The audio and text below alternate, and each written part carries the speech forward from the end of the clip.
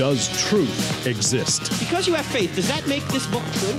Does God exist? So when someone says there is no truth, if you apply the claim to itself, what should you say? Is that true? They don't think Christianity's true. They're talked out of it.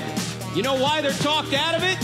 Because they've never been talked into it. Cross-examining skeptical and atheistic views. Welcome to Cross-Examine with Dr. Frank Turek. Welcome to I Don't Have Enough Faith to Be an Atheist with Frank Turek. I'm Elisa Childers, filling in for Frank today. I want to ask you a question. This may seem like a question you take for granted. Maybe you haven't given it all that much thought. But the question is this: why did Jesus die on the cross? My bet is that if you ask the average Christian on the street, you're probably going to get a similar answer. Something like, Jesus died for my sins, that I'm a sinner in need of a savior, that Jesus took the punishment of my sin upon himself, that he paid the price for my sins, and he reconciled me to God. And of course, this is a belief that has united Christians throughout the ages. It has spanned cultures and continents. It's the story Scripture tells, from the fall of Eden in Genesis to its restoration in Revelation.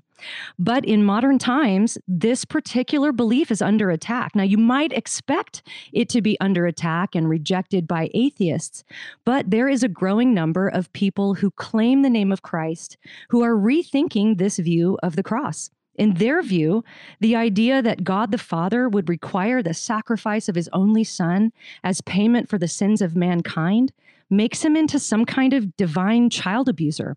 Or as one popular progressive writer put it, quote, "Who originated the cross? If God did, then we worship a cosmic abuser who in divine wisdom created a means to torture human beings in the most painful and abhorrent manner. The alternative is that the cross originated with us human beings, that God submitted to it. And how would we religious people interpret this sacrifice? We would declare that it was God who killed Jesus, slaughtering him as a necessary appeasement for his bloodthirsty need for justice," end quote. So according to progressive wisdom, not only did the sacrificial system originate with humans and not God, but the belief that Christ sacrificed himself on our behalf is dangerous because it somehow distorts our view of the Father. I'm going to read some quotes from progressive authors. First is this one, quote, "God didn't need the blood of sacrifices. People did. God didn't need to kill someone to be happy with humanity. What kind of God would that be? Awful, horrific," end quote. Another writer said, quote, "The only thing God will call justice is setting the world right, not punishing an innocent substitute for the petty sake of appeasement," end quote. Yet another progressive writer adds, quote, "The simple truth is that if God does not relate to his only Son as a perfect father, neither can we relate to him as such," end quote. Another progressive leader wrote, quote, "I believe that Jesus' death on the cross is a revelation of the infinite and participatory love of God, not some bloody payment required by God's offended justice to rectify the problem of sin. Such a storyline is way too small and problem-oriented," end quote. Elsewhere, this same writer wrote, quote, "Jesus came to change the mind of humanity about God. There was no transaction necessary. There was not a blood sacrifice necessary," end quote. Now remember, these are writers who claim the name of Christ. These are not atheists or unbelievers. Finally, another writer says, quote, "The cross is not a picture of payment. The cross is a picture of forgiveness. The cross is not where God finds a whipping boy to vent his rage upon. The cross is where God saves the world through self-sacrificing love. The sacrifice of Jesus was necessary to convince us to quit producing sacrificial victims, but it was not necessary to convince God to forgive," end quote.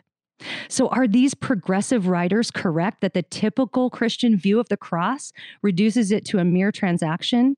Does it make God an abusive father? Is their alternative view right? That Jesus died on the cross to model forgiveness? That somehow he defeated the power of death by showing us a better way forward? Did he simply die at the hands of an angry mob who wanted their pound of flesh? Did God not require the sacrifice of Jesus to pay for sin? So that's the question we're going to be tackling today. After the break, we'll talk with pastor and apologist Mike Winger to help us answer some of these moral objections to the atonement. But first, let's lay the foundation by defining the historic Christian view, because in some of these progressive quotes, we see some straw men, right? We see some mischaracterizations of the historic Christian view. So if we go to the Bible, we're going to find lots of different metaphors and descriptive language to illustrate what Jesus' death on the cross accomplished. Mark 10:45 describes Christ as our ransom. This is language that goes all the way back to the Old Testament sacrificial system. 1 Corinthians 15:54 through 57 tells us that Jesus defeated the powers of sin and death, giving us victory. This is called the Jesus Victor model.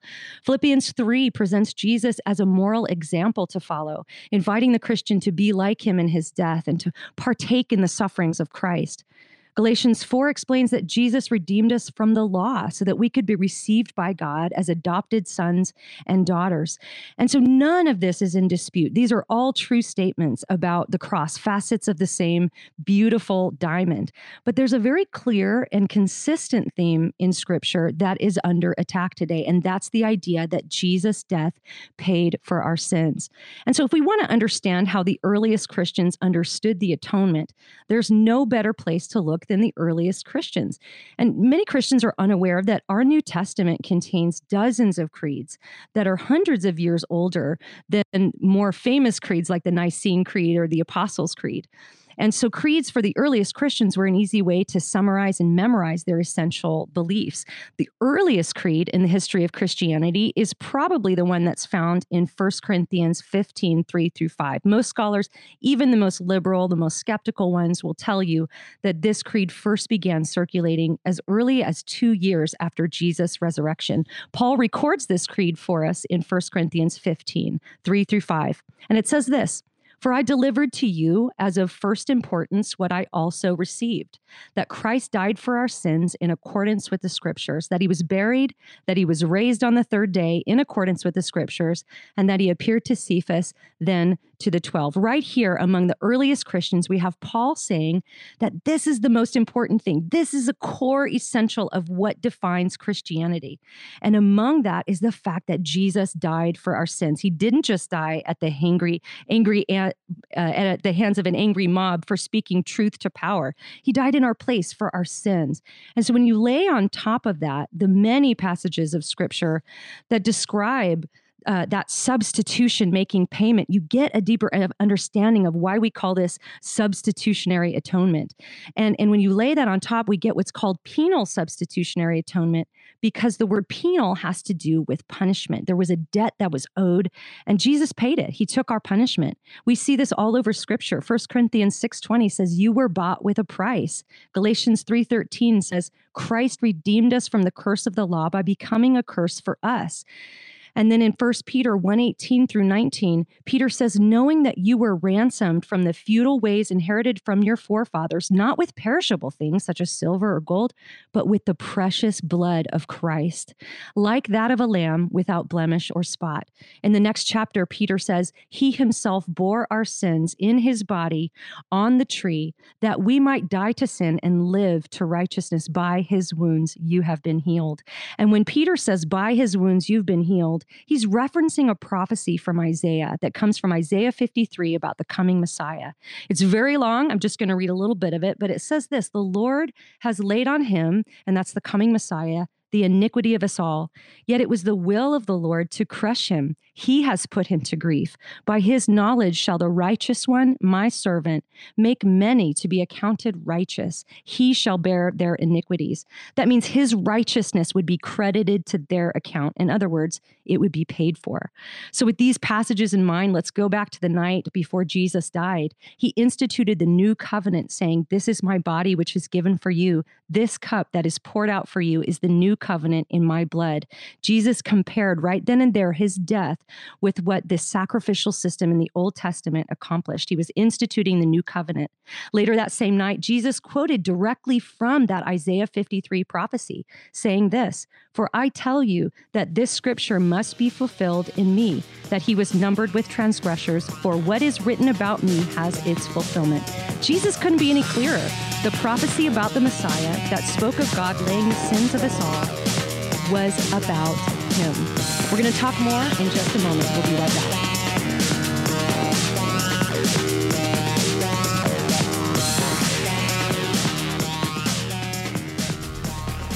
Ladies and gentlemen, can you help me with something? Can you help me get this podcast before more people?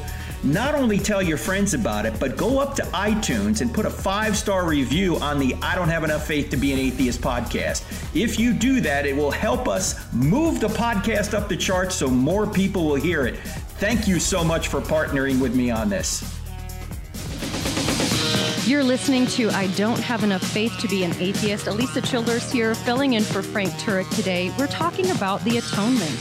If we believe God required the death of Jesus as a sacrifice for sin, to die the death we deserve in our place as our substitute, does this somehow implicate the character of God by turning him into some kind of cosmic child abuser? Of course, this is a claim you might expect to come from an unbeliever or an internet atheist, but this is actually an accusation being made by a growing number of people who claim the name of Christ. I have a special guest here to talk about some of these objections. We've got Mike Winger on the line, a pastor and apologist. So, Mike, welcome to the show. How are you? I'm doing great. It's really good to be here with you, Lisa. Thanks for having me on. Well, in a moment, we're going to talk about some of the moral objections to the doctrine of penal substitutionary atonement, which we talked about in the first segment. But one of the claims I see very often is that this doctrine actually doesn't go back to the earliest Christians, but was invented by Anselm in the 11th century. So let's tackle that one first. When we see this claim that this really wasn't the view of the earliest Christians, what do we have to answer that? Was this a late invention, or was it actually the view of historic Christianity? Yeah, well, first I want to acknowledge what's actually happening here, because I think what some people do when they go to church history to try to change your theology, what they're actually doing is they're moving away from scripture that you know to church fathers that you don't know, so that they can kind of be the new authority on what you should believe by just sort of dodging scripture. And I just think we should kind of be aware when people are avoiding the text and getting us to try to change what we believe about things. But I've heard this a lot from people. Brian Zahn said it was only 500 years old. It was a product of modernity. And Steve Chalk said it came from Calvin's lawyerly mind. A lot of other people just say it's about 1,000 years old. But actually, the right way to approach the church fathers is to realize first, we're not looking for a carefully, drawn out penal substitutionary theory of the atonement in every aspect. We're really just looking for aspects of penalty and substitution in the church fathers, and that we find in spades. Yeah, so let me give you some examples of these. The Epistle of Barnabas, which is a very popular letter in the early church, and it was written sometime between 70 and 135 after the death of Christ, right?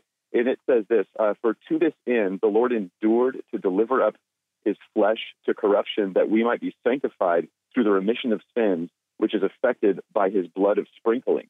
And this ties, of course, Old Testament sacrifice concepts, but the idea is that it's dealing with our sin. Jesus' death is covering our sins and cleansing us from sin.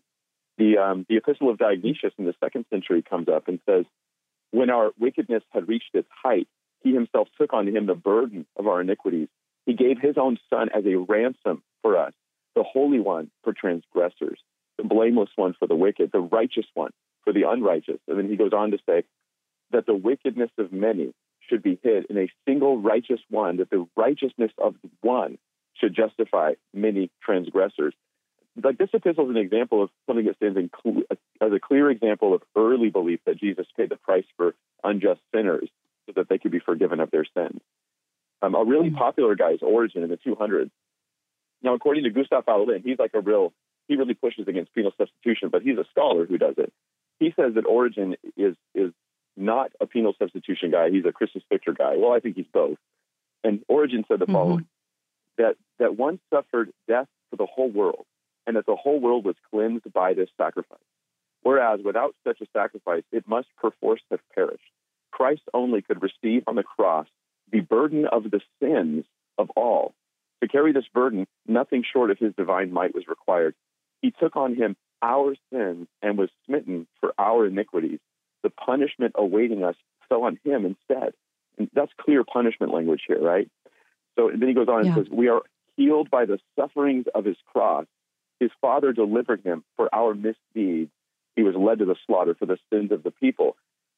What really shocked me when I read this quote from Origen was that Gustav Paulin, who's like the spearhead of those who say that penal substitution is a new view, he quotes Origen as being a guy who doesn't do this sort of thing. And so what you find is this secondary literature, like modern people talking about the church fathers, is often very distorted. It's often really kind of off base. I think, though, one of my favorite quotes is from Eusebius. And I know you've quoted this before in your podcast as well. And Eusebius of Caesarea said, thus the Lamb of God that taketh away the sins of the world became a curse on our behalf. And the Lamb of God not only did this, but was chastised on our behalf and suffered a penalty he did not owe, but which we owed because of the multitude of our sins. And so he became the cause of the forgiveness of our sins because he received death for us and transferred to himself the scourging, the insults, and the dishonor which were due to us, and drew down upon himself the appointed curse, being made a curse for us.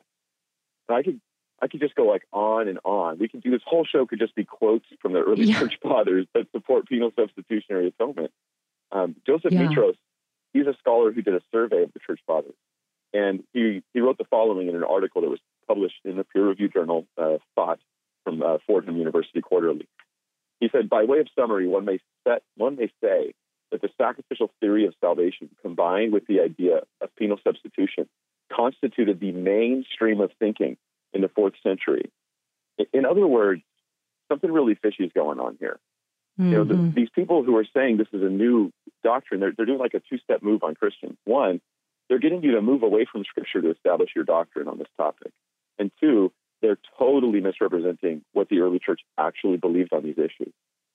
This is pretty significant. That's a great point, because when I think about, you mentioned that some people will say, well, this church father believed in the Christus Victor model and not penal substitution.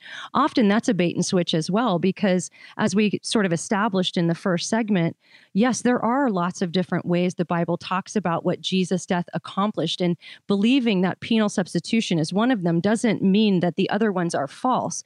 And as you've pointed out on your YouTube channel, for Christus Victor to even be true, for us to say that Jesus is the victor, that he defeated the power of sin and death, that's not even really going to be possible unless penal substitution is true. And you made another good point that I want to come back around to, and that's that just because there wasn't an official theological term for the doctrine until a certain point in history doesn't mean that the idea that it's conveying is not biblical or is not true. A great example of this would be the Trinity. You know, the earliest Christians, they were under a lot of persecution. They didn't really have time to sit down and flesh out their doctrine of the Trinity, but that's part of what was going on at the Council of Nicaea. It's not that they were like, okay, well, let's sit down and figure out what we think about the nature of God. They were having to do that because people were coming along that were challenging the historic view. And they're like, well, wait a second, we got to flesh this out a little better to refute the false ideas that were coming in. So as the doctrine of atonement gets more refined throughout history, it doesn't mean that because there wasn't an official term that the idea didn't exist or that it wasn't true. Yeah, I think those are really important points. And I think for the average Christian, what happens is when people start saying these things, you're like, this is new territory for me. I don't read the church fathers, and I don't know about these theories of I've even heard the term theory of the atonement. I just thought Jesus died for my sin. And so they feel really, caught off guard. And then based kind of on someone's clout, the way that they're talking, they become willing to sacrifice the clear teaching of Scripture. And that's something else I'd love to point out is, when I read these quotes, those familiar with the Bible would be like, wait a minute, Eusebius is just quoting Isaiah. Wait a minute, these guys are they're just quoting Galatians. They're just quoting Scripture and affirming what it says. And that just shows you that these guys didn't think they were the authority. They knew Scripture was the authority. So they were formulating their understanding of the cross based upon what the Bible told them it meant. That's a great point. And when I went through my own crisis of faith, many people might have heard the term deconstruction. I went through a time of doubt where my beliefs were essentially deconstructed. And of course, I didn't know it was called that back then. But when I was trying to figure out what Christianity is, I wanted to know what the earliest Christians believed. And, interestingly, I was kind of like, I don't know if I'm going to find these beliefs I grew up with in the church fathers or in this. And going back and reading Augustine's Confessions, it was just like drinking a cold glass of water, because the way he talked about God and his devotion to Christ and even substitutionary atonement, it just felt so familiar that if I was a good enough writer, I would have said it the same way. And here's a quote from Confessions. Now, remember, this is the 5th century. He says, "Jesus, your only Son, in whom all hoards of knowledge and wisdom are hidden away, bought me back at the price of his blood." That's 5th century Augustine. And just like you mentioned, this is such an important point. Sometimes this claim to history is a bait and switch to get Christians away from the biblical text, because ultimately the Bible is our authority. And even these early creeds and the rule of faith that came about in the 2nd century, it wasn't that these Christians were coming around saying, this is what we think Christianity is. They were actually putting together their best understanding of the teaching of the apostles. They didn't see themselves as in this way, like we're the ones who are identifying it. They were saying, no, the apostles do that, and this is our best summary of what they believed. And so I think you make some really good points. First of all, even if history had been wrong, we as Christians go to the Bible for our doctrine. And so that's a great point about that. I want to get us into, we've got a couple minutes left in this segment. I want to get into this idea of cosmic child abuse. If Jesus took the punishment of our sins upon himself, if he died in our place, if this sacrifice was required by God, does this make God nothing more than an abusive father? Mike, we got about a minute or two. Get us started with answering this. This is a moral objection to the doctrine. It is. And I would actually say it's not even an objection to the doctrine. It really is creating a fake version of the doctrine and objecting to that. So the picture is that Jesus is like this little child, who's sort of innocent against his own free will, being just sort of thrown in front of an angry God.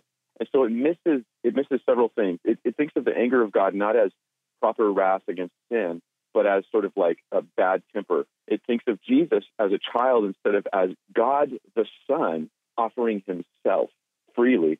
And it also thinks of Jesus as a random substitute instead of someone who is the representative of all humanity, like he's the rightful one representing us. So he's like Adam represents us all in the garden. Jesus represents us all on the cross.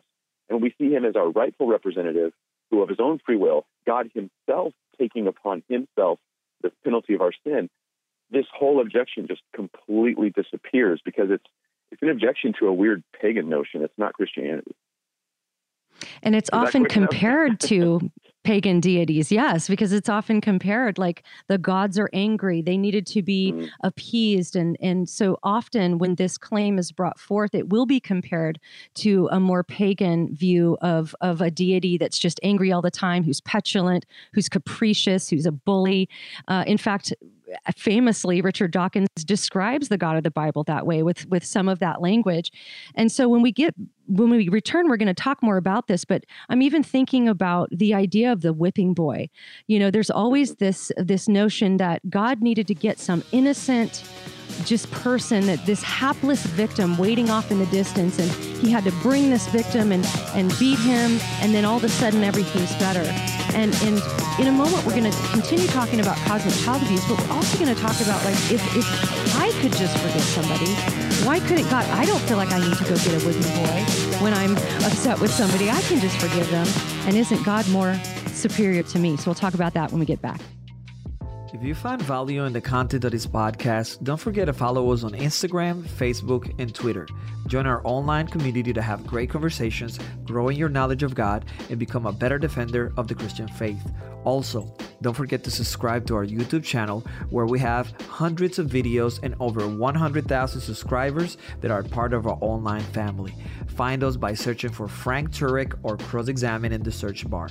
You can find many more resources like articles, online courses, free downloadable materials, event calendars, and more at crossexamined.org.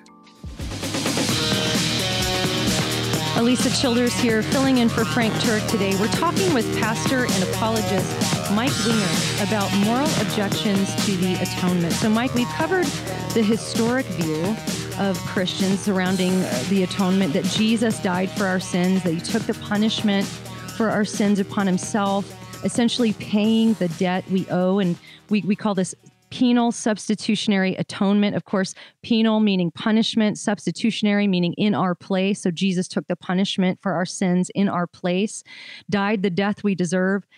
And some are claiming that if this is something that God did, if this is something God required, then it doesn't make him any different than the pagan deities who required child sacrifice and blood payment to appease their anger. So let's press in this question a little bit. What's the difference between, let's say, what a pagan deity would require according to ancient mythology and religions? What's the difference between that and what we're saying as Christians, that God required the sacrifice of his only son? Yeah, I think there are some significant differences. And I would actually say what these differences give us is they show us that those who are objecting to the cross in this fashion, what they're really doing is they're objecting to paganism, but they're trying to paint the cross as if that's what it is. I don't know that they're all aware they're doing this. A lot of them are repeating things they've heard because they all tend to say the same thing in the same language. So I'm not saying it's intentional, but that's what the effect is. But yeah, one of the differences is the difference between justice versus just pure either anger or bloodlust. And so oftentimes God is couched as being angry and having a bloodlust as though God is just, and this is obviously an unchristian view of God. So it would make the cross incompatible with God if it's anger and bloodlust. But instead, if the cross is a just thing, if what happens to Jesus is about exacting justice against sin, and this would be a retributive kind of justice, and at least most understandings of penal substitution involve retributive justice, then that changes the scenario entirely, because it would be like acting like a judge who sentences a man to prison is doing so because he just delights in people being in prison. And to do that, you could literally destroy the whole court system of every country. Your whole court system is based on judges that just like sending people into prison and delighting in their being separate from their family, they have a prison left or something like that. Yeah, right. And that's obviously not what's happening here. This is such a distortion. This is why when Christians get a question like this, they feel like they have to defend, they have to defend this idea that God just wants to kill. And then they don't want to say that God wants to kill. So it just gets confusing. What we have to do is challenge the assumption that what's happening on the cross is a bloodlust thing and not a justice thing. It's clearly justice. All the scriptures seem to affirm that.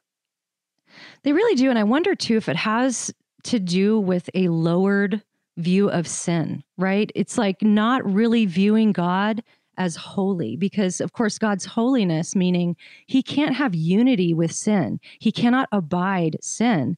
But, of course, tracing the Christian story all the way back to the Garden of Eden, we chose to rebel against God. We chose to introduce sin into the world. And so now we have a problem, right? We have a problem with being in relationship with God because he is holy. And his holiness, by the way, is a good thing. A lot of people think, well, why can't he just forgive? But God is a holy God. He can't abide sin. And so there's this whole undercurrent with the true doctrine that has so much to do with our sinfulness and God's holiness. But I think you made such a great point that often when people are coming against or challenging the historic view of the cross, they're really fighting against the fake version, or a straw man, as it's called. And so when I'm looking at some of the language that these writers are using, I'm seeing words like hostile, torture, petty, abuser, abhorrent, bloodthirsty. Whereas if you look throughout Scripture, God is described as Father, Creator, Supplier, Provider, Healer, Shepherd. Phrases like whipping boy and child sacrifice are used to describe Jesus and his fate, but that's really just rhetorical and manipulative language that helps construct a logical fallacy. And so, it is much easier to kick down that fake version than it is to deal with the true version, which is that God is this holy God. We're sinners. We want to be reconciled with him. And this was a gift. The cross was a gift for Jesus to take our sins upon himself and pay that price so that we could be reconciled to God, that when God looks at us, he would see the righteousness of God. And it's really just such a beautiful picture. But I think one of the moral objections that gets brought out is that, so I think of it this way, Mike, when I think about people who have wronged me or sinned against me, particularly my children, right? If one of my kids is rebellious and just totally disobeys me, I typically have no problem just forgiving them. I don't feel the need to go find a whipping boy to drag into my house and beat and punish so that my sense of justice can be satisfied.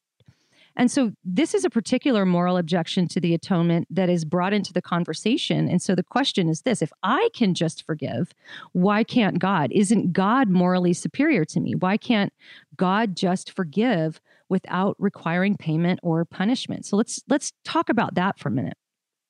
Yeah, and this is a really important issue to talk about. But I think we grow a lot in our understanding of God as we press on these issues. It's actually healthy to ask these questions in the right fashion. So the first thought is, just that penal substitutionary atonement, the idea that Jesus died for my sin, it doesn't require that God cannot, like he's not able to simply forgive just because he chooses to. It only requires that God doesn't do that. So, for instance, let me give you an example. God can make a nation of blue giants who live on the moon. But that alone doesn't mean he does that. Like, it's just because he can doesn't mean he will. And so all I really need is to ask, what will God do? Ezekiel 7:27, God says, I will do to them according to their way, and according to what they deserve, I will judge them. So this was actually the angle Hugo Grotius took. He trying to do a lot of theology stuff. He said, hey, God could just forgive if he wants, but he has good reasons why he's going to exact justice. It demonstrates his righteousness. It shows his purity and holiness to the world. It reconciles, sin issues and all that. So he just said God has good reasons. Now, I would, however, say I do think God can't just forgive. I would add on to that. I would affirm God cannot just forgive because his justice is part of his holy nature. It's part of God's very goodness. God is holy. This is how Abraham would appeal to God. Will not the judge of all the earth do right? Like, it's who you are. Of course you'll do what's right. So it's the same reason why God can't lie. It's like a restraint of God's character. It's not that he doesn't have the power to do something. It's his character is keeps him good at all times. So if God's just, he must punish sin. This would be kind of like, imagine a parent forgives their kids. I get this, and they should. But imagine if the police in your neighborhood just forgave all the criminals, and you realize suddenly that there's different types of relationships in life. A father, child or mother-child relationship, but then there's also like a court or government versus, perpetrator relationship, and that's a whole different kind of deal. So we often see that those who are opposed to penal substitution, they see God as the offended party, and they go, why can't he as the offended party just forgive? Why isn't it that easy? And they don't see God also as the judge of all the earth. Now, the scripture affirms that God is both of these things. So he's willing to just forgive, however, because he's the judge of the earth, because he's holy, because he is the moral rule of all the universe. He will exact punishment. If he didn't, it would be just as wrong as if your court system shut down and your police went home and said, we just forgive from now on. It would be an evil society. We would live in an evil universe if God didn't punish sin. Yeah.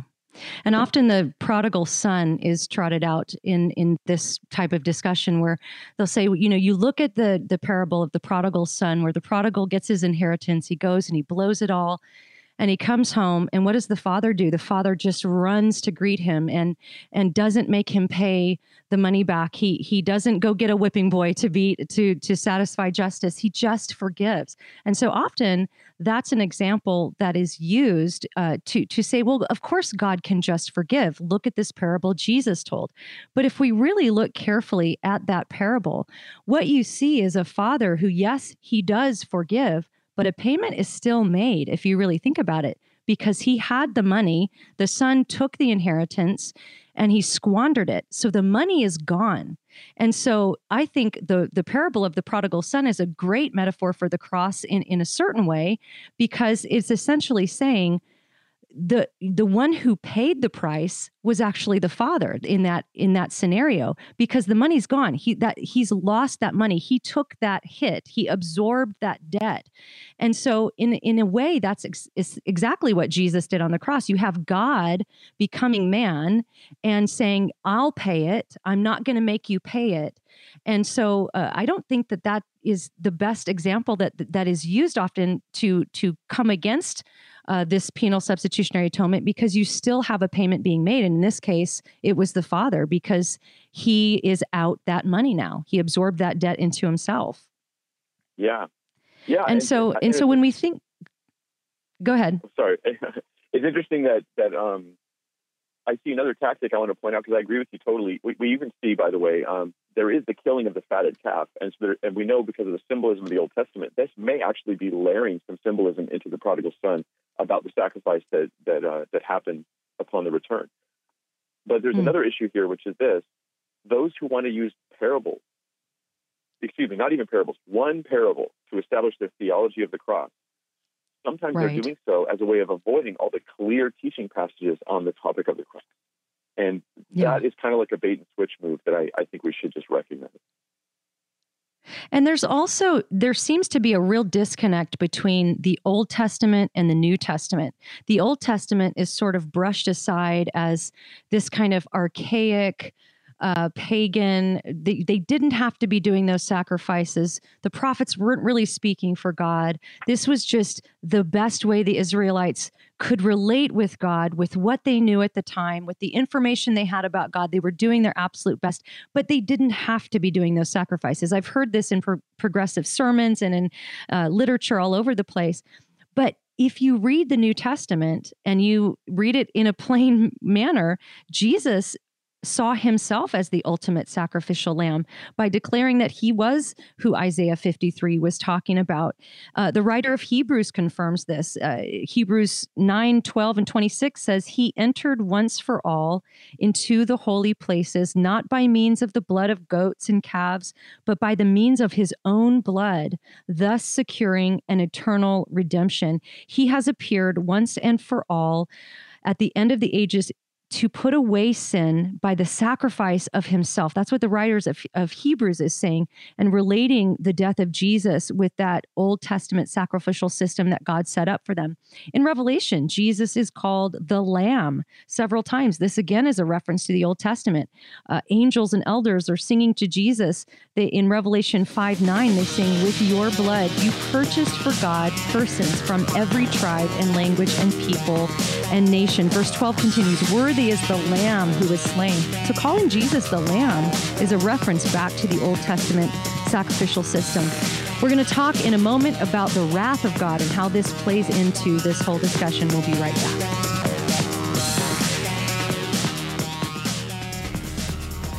Ladies and gentlemen, I Don't Have Enough Faith to Be an Atheist is a listener-supported radio program and podcast. If you like what we do, would you please consider going to crossexamined.org and giving us a tax-deductible donation? 100% of your donations will go to ministry, 0% to buildings. Thanks so much.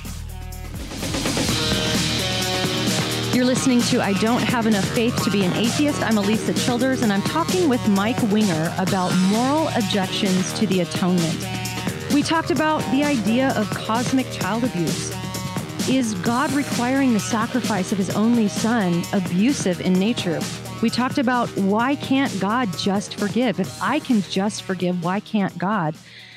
But I think that there's an element of penal substitutionary atonement we haven't really touched on, and that is how this all relates with God's wrath. So the Bible teaches that Jesus' death satisfied the wrath of God. And again, this is a consistent theme that runs from the Old Testament to the New Testament.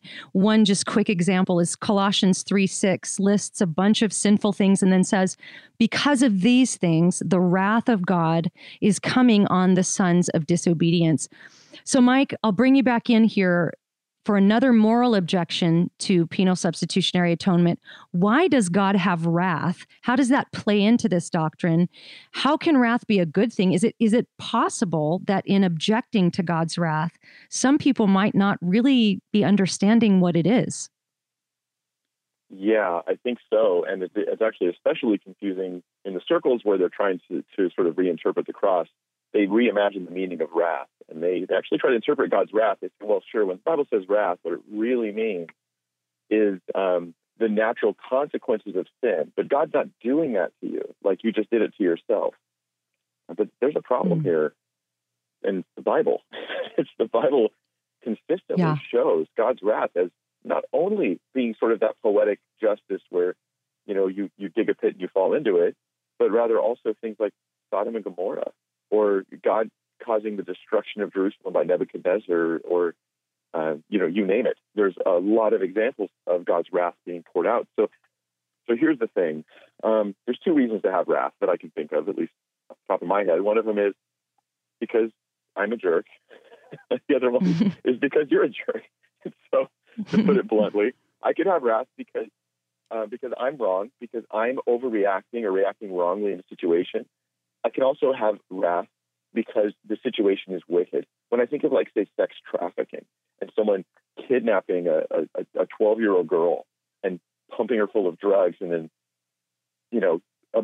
putting her up for the abuse and sale that goes on during sex trafficking, I have proper wrath against the guys that do that. That's proper wrath. And so I think we understand it in some perspective. There's a proper wrath against sin, but we just don't acknowledge how sinful we actually are. It's like, yeah, God, go get the sex traffickers, but I'm not that bad, really. Right. And what you mentioned in the last segment about minimizing sin, Scripture maximizes the issues of sin. When Jesus was asked, talking about this issue, he used the demonstration of an event that had recently happened. The Tower of Siloam, this tower had fallen and killed people, almost like randomly people dying. In their culture, they seemed to think that these people must have been worse sinners than the rest of people. And Jesus says, do you think those people were the worst sinners? Is that why they died? They died because they were the worst sinners. And then now our culture would say it was purely accident. They didn't do anything wrong. They're innocent. Jesus does the opposite. He actually says, unless you repent, you too will die. And so he's saying there's a death sentence on mankind because of mankind's wickedness.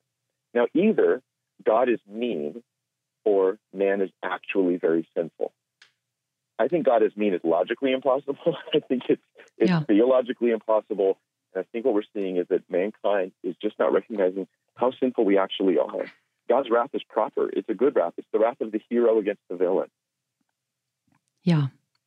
And I think it's understandable why a lot of Christians are confused about God's wrath. I remember speaking at a church once, and a young girl came up to me in tears. And it was about something I had said when I was presenting the gospel or something like that, this women's event. And she said, it's so hard for me to hear words like that because my dad was very abusive and he would say things like that. And I, in that moment, I thought, oh my goodness, I totally understand why that would be so hard to hear something like the phrase God's wrath. And then immediately it conjures up memories of an angry father flying into a drunken rage over nothing. I'm sure for others, it stirs up childhood feelings of fear and dread over the school bully or an abusive teacher. And then even, our human examples of wrath become our understanding of God's wrath, which is an entirely different kind of wrath. I mean, we are told in Colossians 3:8 that human wrath is a sin. It says, now you must put them all away: anger, wrath, malice, slander, and obscene talk from your mouth.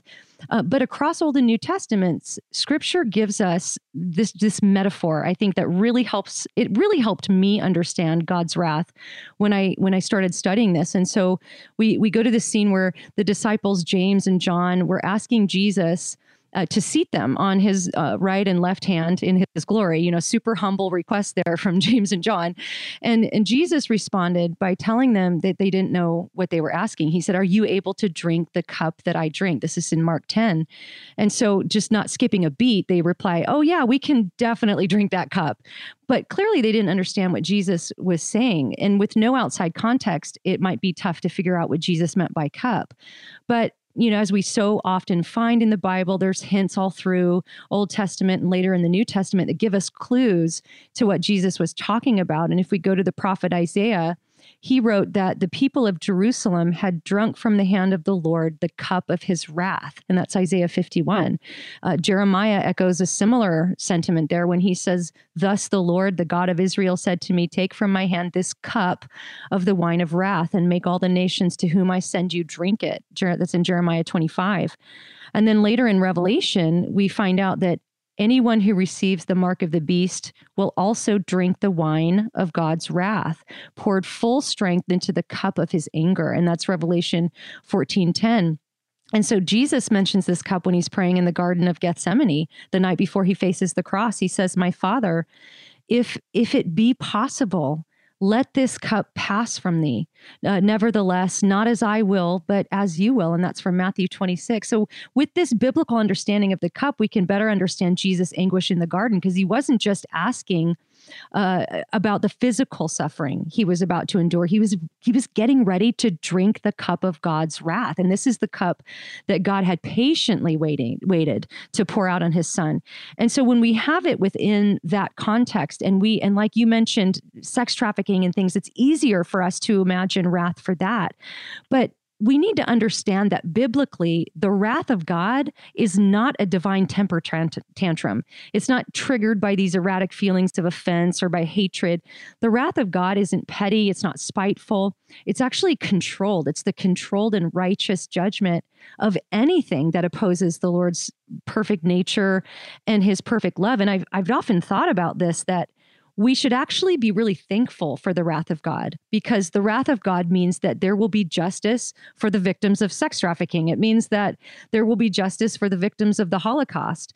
The wrath of God means that ISIS won't get away with it. It means that one day all evil, all sin will be quarantined away, and those who've put their trust in Jesus will be entirely separated from wickedness and completely safe from suffering and corruption forever. And so in that way, we can see that God's wrath exists because he is love. And there was a Croatian theologian that made this point so well. This is quoted a lot, but I'm just going to quote it here because it makes such a good point. This is Miroslav Volf. And he wrote this after witnessing the horrors of the Bosnian War. And so he said this. He said, "I used to think that wrath was unworthy of God. Isn't God love? Shouldn't divine love be beyond wrath? God is love, and God loves every person and every creature. That's exactly why God is wrathful against some of them. My last resistance to the idea of God's wrath was a casualty of the war in former Yugoslavia, the region from which I come. According to some estimates, 200,000 people were killed and over 3 million were displaced. My villages and cities were destroyed. My people shelled day in and day out, some of them brutalized beyond imagination. And I could not imagine a God not being angry. Or think of Rwanda in the last decade, in the past century, where 800,000 people were hacked to death in 100 days. How did God react to the carnage? By doting on the perpetrators in a grandparently fashion? By refusing to condemn the bloodbath, but instead affirming the perpetrators' basic goodness? Wasn't God fiercely angry with them? Though I used to complain about the indecency of the idea of God's wrath, I came to think that I would have to rebel against a God who wasn't wrathful at the sight of the world's evil. God isn't wrathful in spite of being love. God is wrathful because God is love. And so in that sense, we should be grateful for God's wrath, shouldn't we, Mike? I think absolutely so. I think the hard part is realizing that wrath is in some sense being stored up for me personally. And some people, like you said, the girl you mentioned, maybe is feeling like that means God rejects me, doesn't want me around. But that's exactly the opposite of the meaning of the cross. The cross is saying that Jesus bore the wrath of God, that we might come to God. God is the one who's on his way to judge his enemies, and he says, wait, I won't go yet. Instead, I will send my son to take the punishment for their sin because I so want to forgive them. Yes, I have proper wrath, but I also have incredible love for them. And so we see in Jesus the accomplishment of God's holiness and justice, the fulfillment of even God's wrath against sin, so that sinners who maybe feel rejected by God, they find out that they can be accepted by God through Christ. This is why Romans 5:9, it says, since therefore we've now been justified by his blood, much more shall we be saved by him from the wrath of God. This is God saving us from the rightful consequences of our own sin. He loves us so much. When there's two ways to see our sinfulness. We We look at our sinfulness and we think, oh, woe is me. God must not want me. But then we see the cross. We realize, wow, with me being this wrong, this sinful and deserving God's wrath, and him doing that for me, how much must he love me? How much must he care for me? We lose our love for the sex trafficker. Mm-hmm. God says, I can even redeem him. I can even redeem him, and I will make a way. And this, when we realize this, it blows my mind. The cross is the most beautiful thing I've ever seen. I totally agree. And a robust theology of the cross is what's going to withstand the storms, the sufferings, the persecutions, and the hardships that Jesus promised would confront those who are his true followers. We're about out of time, but if you want to connect with Mike, check out his website, BibleThinker.org. We have barely scratched the surface of this topic, so I encourage you to check out all of Mike's video series on penal substitutionary atonement. So much great content on his website and YouTube channel. Connect with me at ElisaChilders.com, where I blog and have a podcast. We'll see you next time. If you benefit from this podcast, help others find it. Just go to iTunes or any other podcast service you might be using to listen and leave us a 5-star rating on the I Don't Have Enough Faith to Be an Atheist podcast with Dr. Frank Turek. It will take you less than 5 seconds. You can also help a lot by leaving us a positive review for others to see. This podcast is available on iTunes, Spotify, Google Play, Stitcher, TuneIn, and many other audio content delivery apps. Thank you, and God bless.